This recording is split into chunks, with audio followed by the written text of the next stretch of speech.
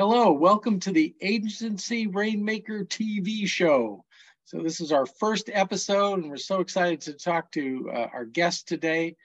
This is for agency owners to help them make it rain. So we're looking at all different topics, and today we're looking at the topic of how do you become a thought leader? And one of the answers is a thought leader does research. Proprietary research that's of interest to their clients, and they know things and they talk about it. So with that, I'd like to welcome our guest, Susan Baier. Susan, how are you today? Hey, I'm good, Henry. So nice to see you. So good to see you. Well, Susan founded Audience Audit. It is a marketing firm that helps agencies with their marketing research and the research about positioning them as a thought leader, but also to help their clients position themselves. So we'll be talking about both aspects of it. So Susan, tell us, who is your who? Who do you help? Well, we're working with folks who run marketing agencies, leaders in marketing agencies that are working to help their agency develop a reputation as a thought leader in front of the audiences that they want to reach. So that's the bulk of our work. We do also do some work with actual thought leaders, speakers, stuff like that, who don't run a marketing agency but have a consulting practice or something like that. Because the bulk of our work is done to help individuals and organizations develop their thought leadership reputation with a platform that's based on research. I'm a big fan of yours because when I ran my first big agency, I walked up from account executive to president, but along the way, I said, could I be in charge of the research department? And we didn't have one. I invented it. And I was studying research methods at the university as part of my graduate program. I was really attracted to your approach with this attitudinal segmentation research, and that you get real numbers to be able to apply this. My professor used to say, Susan, and he was quoting Lord Kelvin, the inventor of the Kelvin scale, if what you know cannot be measured, your knowledge is of a meager and unsatisfactory kind. I like that quote. I'll have to. So I think you're just the opposite. You're doing something that is a meaningful and it's very satisfactory. Tell us about the attitudinal segmentation research. So one of the things we know about followers of thought leaders in business is that they want something new that they haven't seen before, and they want something helpful.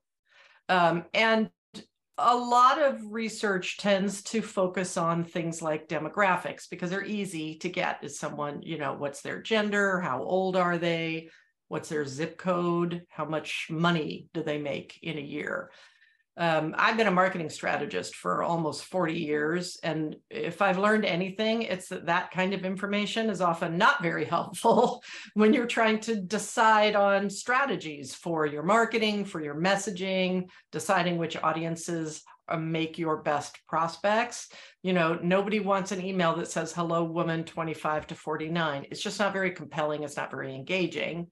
And so the work we do is focused on helping thought leaders understand an audience in a different way, which is how they think about a decision, a category, sort of what they're bringing with them into this consideration process when they're getting ready to buy a service for their business, or they're getting ready to purchase a product at the store. How are they thinking about that category, and how are they thinking about which brands and providers to choose? And that's information that you can really work with. And most of the time, Henry, it doesn't end up having anything to do with what people look like on paper, because it's really just between their ears.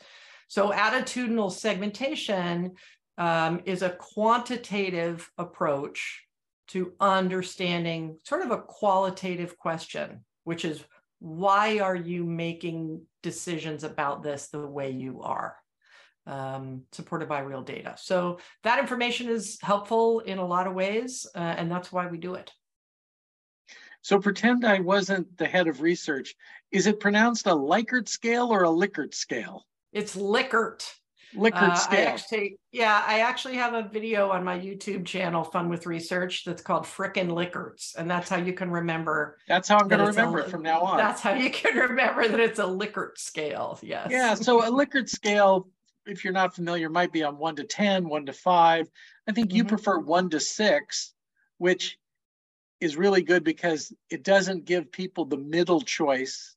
Like a 7-point scale, a lot of people will go for 4, because it's in the middle.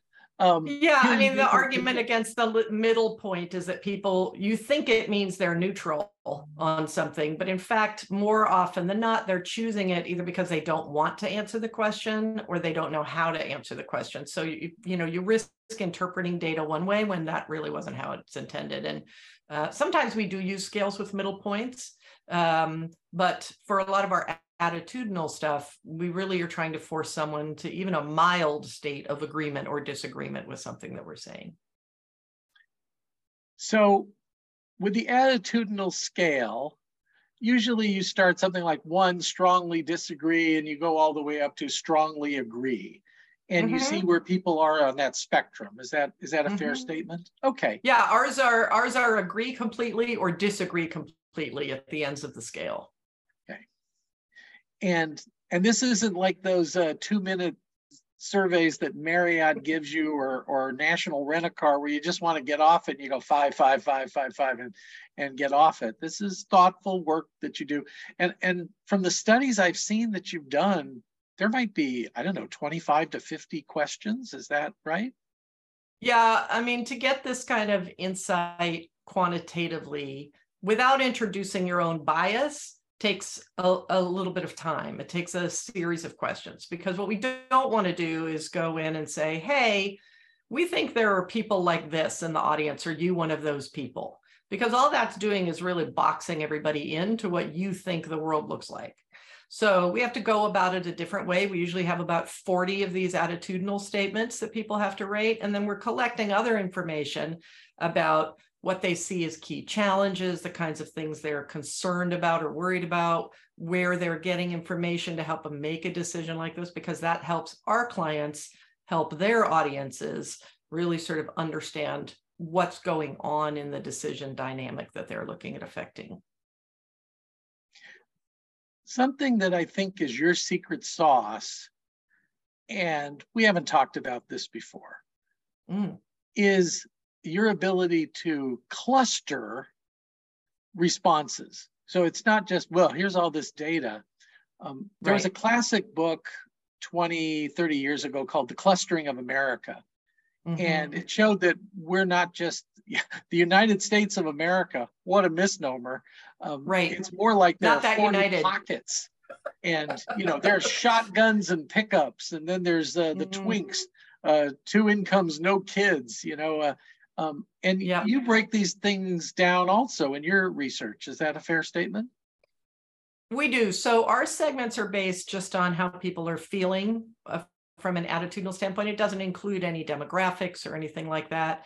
And one of the things I'm really proud of is that our approach isn't based on an assumption that we have. So some segment, there's lots of different ways to segment an audience. You can segment an audience by a million different things depending on what you're trying to look at.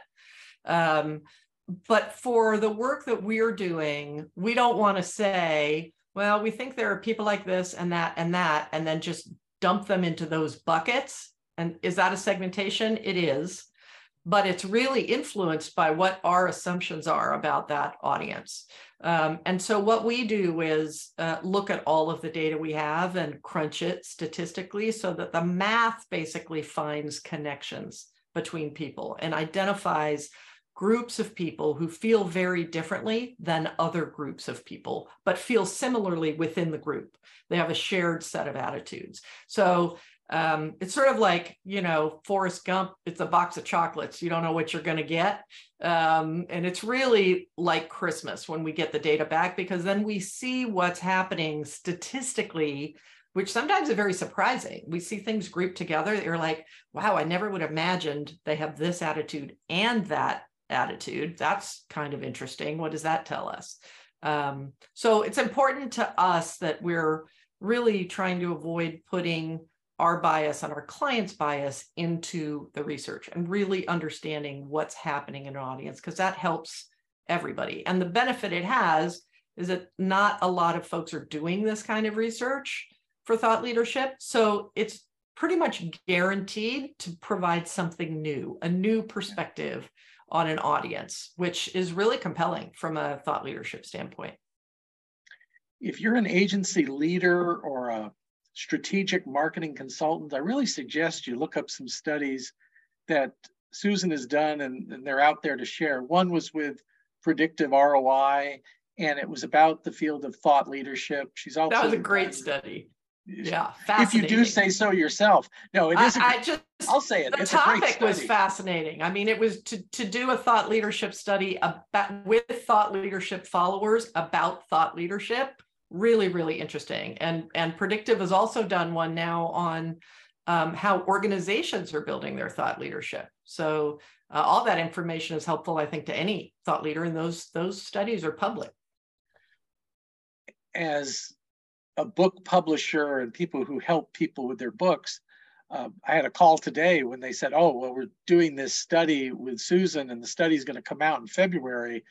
And I was like, bingo, we have content.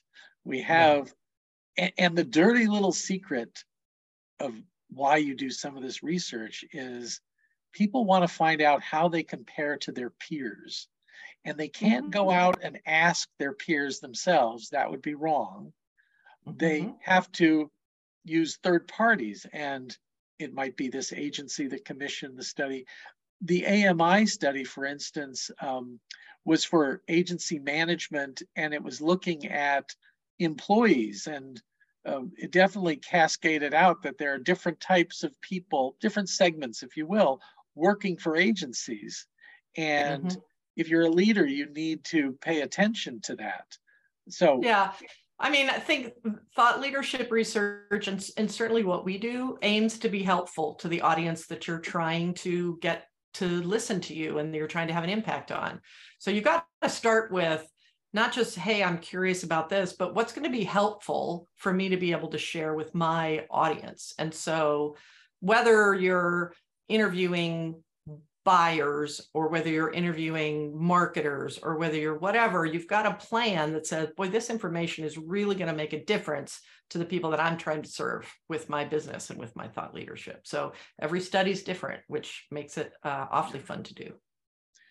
Well, I'll give everybody a dirty little research secret. And this was given to me by Professor David Maister at the Harvard Business School, who wrote many books such as Managing the Professional Service Firm and The Trusted Advisor. And there's one like Strategy and the Fat Smoker. He's retired now, but just brilliant work. But in his work, in working with big agencies, he found that the best research you could do is to show people how they compare to their peers. I have a story in my workshop about working with a high-end firm, and they were involved in technology, and their clients were IBM and Hewlett Packard and Kodak. And they brought me in to help with some research. And I said, why am I here? And they said, Xerox, we can't crack the Xerox account.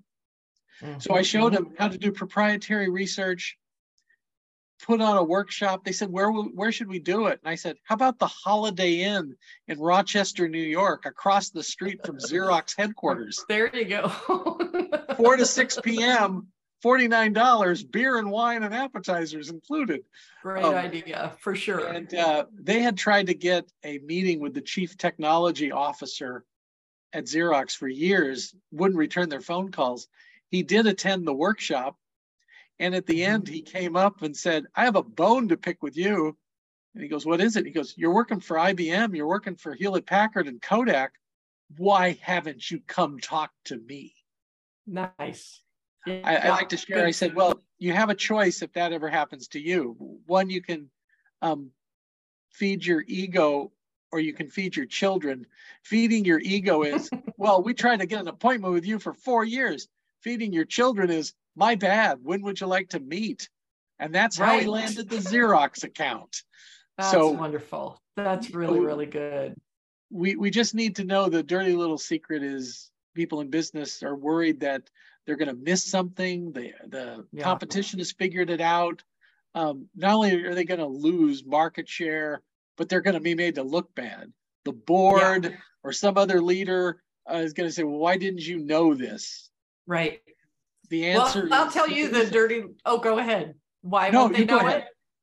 I was going to say the dirty little secret of thought leadership, and we know this from our research with predictive ROI that you just brought up. 2/3 of thought leadership followers think thought leadership is basically BS for the most part.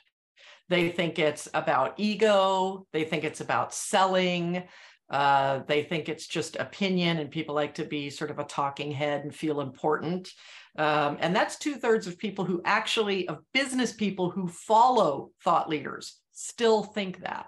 So I think that research gives people a real leg up from a trust standpoint, because you're not just up there spouting your opinions. You've actually got some data to support what you're talking about or to illustrate your point of view.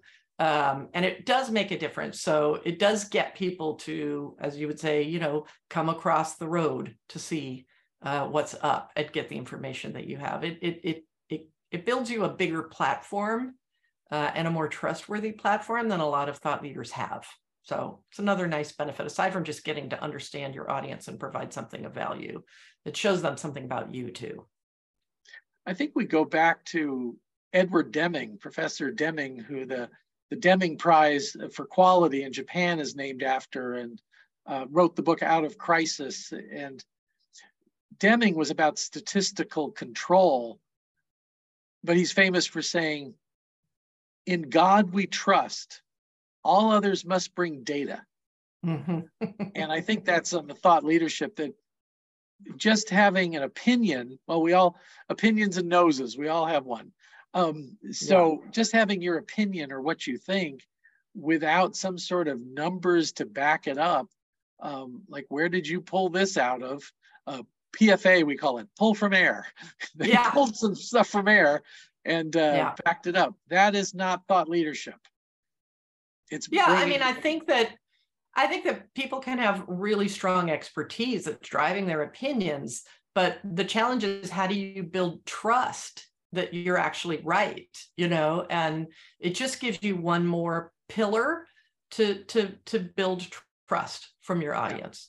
And it can make a big difference. And we definitely see folks who, because of their perspective on how much sort of bunkus is out there with respect to thought leadership, for some people, having data is like a baseline requirement, because they're not going to listen if you don't have something that really proves what you're saying to be true. So for some folks, it's a real gatekeeper situation. They're not going to go to your session unless they know that you've got some research that you're going to be sharing.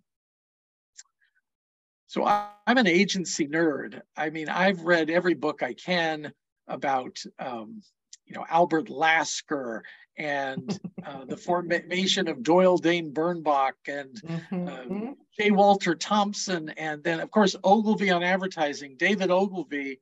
What I took away from that book was he was an amazing creative, and he based everything on research. Mm-hmm. And when the client would say, for a travel campaign to the UK, I think we should feature salmon fishing because I love salmon fishing and everyone I know loves the salmon fishing in the UK. And Ogilvy said, interesting, it finished 49th in our survey of what people wanted. Yeah. We do work for agency clients as well. And this type of work, whether it's used for thought leadership or whether it's used to plan out a new marketing initiative, or because they're building a website or they're rebranding or, whatever. And I'll tell you, I can't count the number of agency leaders who have come back and said the data convinced them that our recommendations were the way to go. Yeah. The client was really holding on tightly to, we all have them. Everybody has assumptions. Everybody has beliefs. Been working in an industry for 30 years, you're going to have them, but they're not always right. And they're not always right today. So having some data can help with that kind of thing too, for sure. Now, I think I'd be remiss if I didn't let you tell us some of the big agencies and clients you've worked with. Could you share some of that, please? Sure. Well, most of our agencies are actually small to mid-size agencies, but they work with big clients. We've worked with AT&T, with Gap, with Pella Windows, with Tufts University, with University of Arizona, sort of the list goes on. So the great thing for me is that we get to work with a lot of different kinds of organizations in different industries or whatever, and really help them sort of suss out what's going on there and show up with information that nobody else has about that, and be sharing that to be helpful. So we have, very big companies that are clients, and we have very small companies that are clients that are really establishing a benchmark for thought leadership in their industry, even though maybe they're sort of a mom and pop, situation. So I love the variety. I feel like we all can use some good research and some good insight and stop sitting around a conference table guessing. So I'm a big fan of anybody who wants to incorporate research into the work that they're doing. Susan, one more question, and putting you on the spot because we didn't talk about this, but Okay. When we were together in December in Orlando, you and I were talking about a responsibility for people like you and I for this next generation of people in advertising coming up. And I know you felt strongly about that. Could you share some of your views about what we should be doing to help the next generation come up?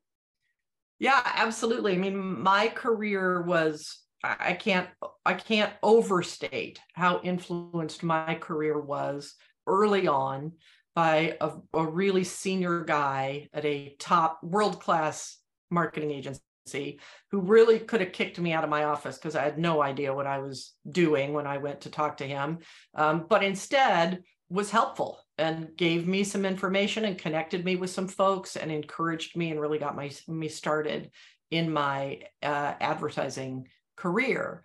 And I think that all of us, I would argue most of us, have someone that we can think about who really went out of their way to help us with something, and it had a big impact. And I believe in trying to carry that forward. You just never know who you're going to help. And one of the things I love about thought leadership, the work we do for clients, as well as the thought leadership we build ourselves for our own agency, is that you can really base it on being helpful and sort of swim upstream against all of the talking heads or people who just like to think they're famous or spout their opinions or are trying to sell something from the stage or from a breakout session or something like that. You can really be helpful and start to make a difference and help other people see that path, and it just lifts everybody up. It's great. So the work we do was built to do that, and I built Audience Audit to help manifest that with ourselves and with our clients, and it's deeply rewarding. So I think for me, relentlessly helpful is something I try to accomplish every single day, and I hope I'm showing other people how to do the same thing. It really, people are afraid to be helpful. People are afraid to share their secret sauce of what they know or how to do something.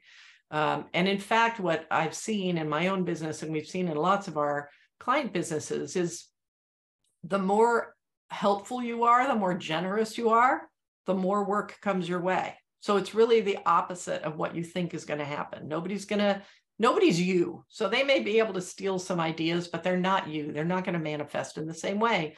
And being generous actually really brings more business in.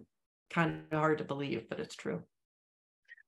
I think making your brand relentlessly helpful is great advice for everyone. Well, thank you, Susan, so much for being on Agency Rainmaker, the first TV show. So you're the best guest we've ever had. So Low far. bar. That's So good. far. Thank you, Henry. You've set the bar.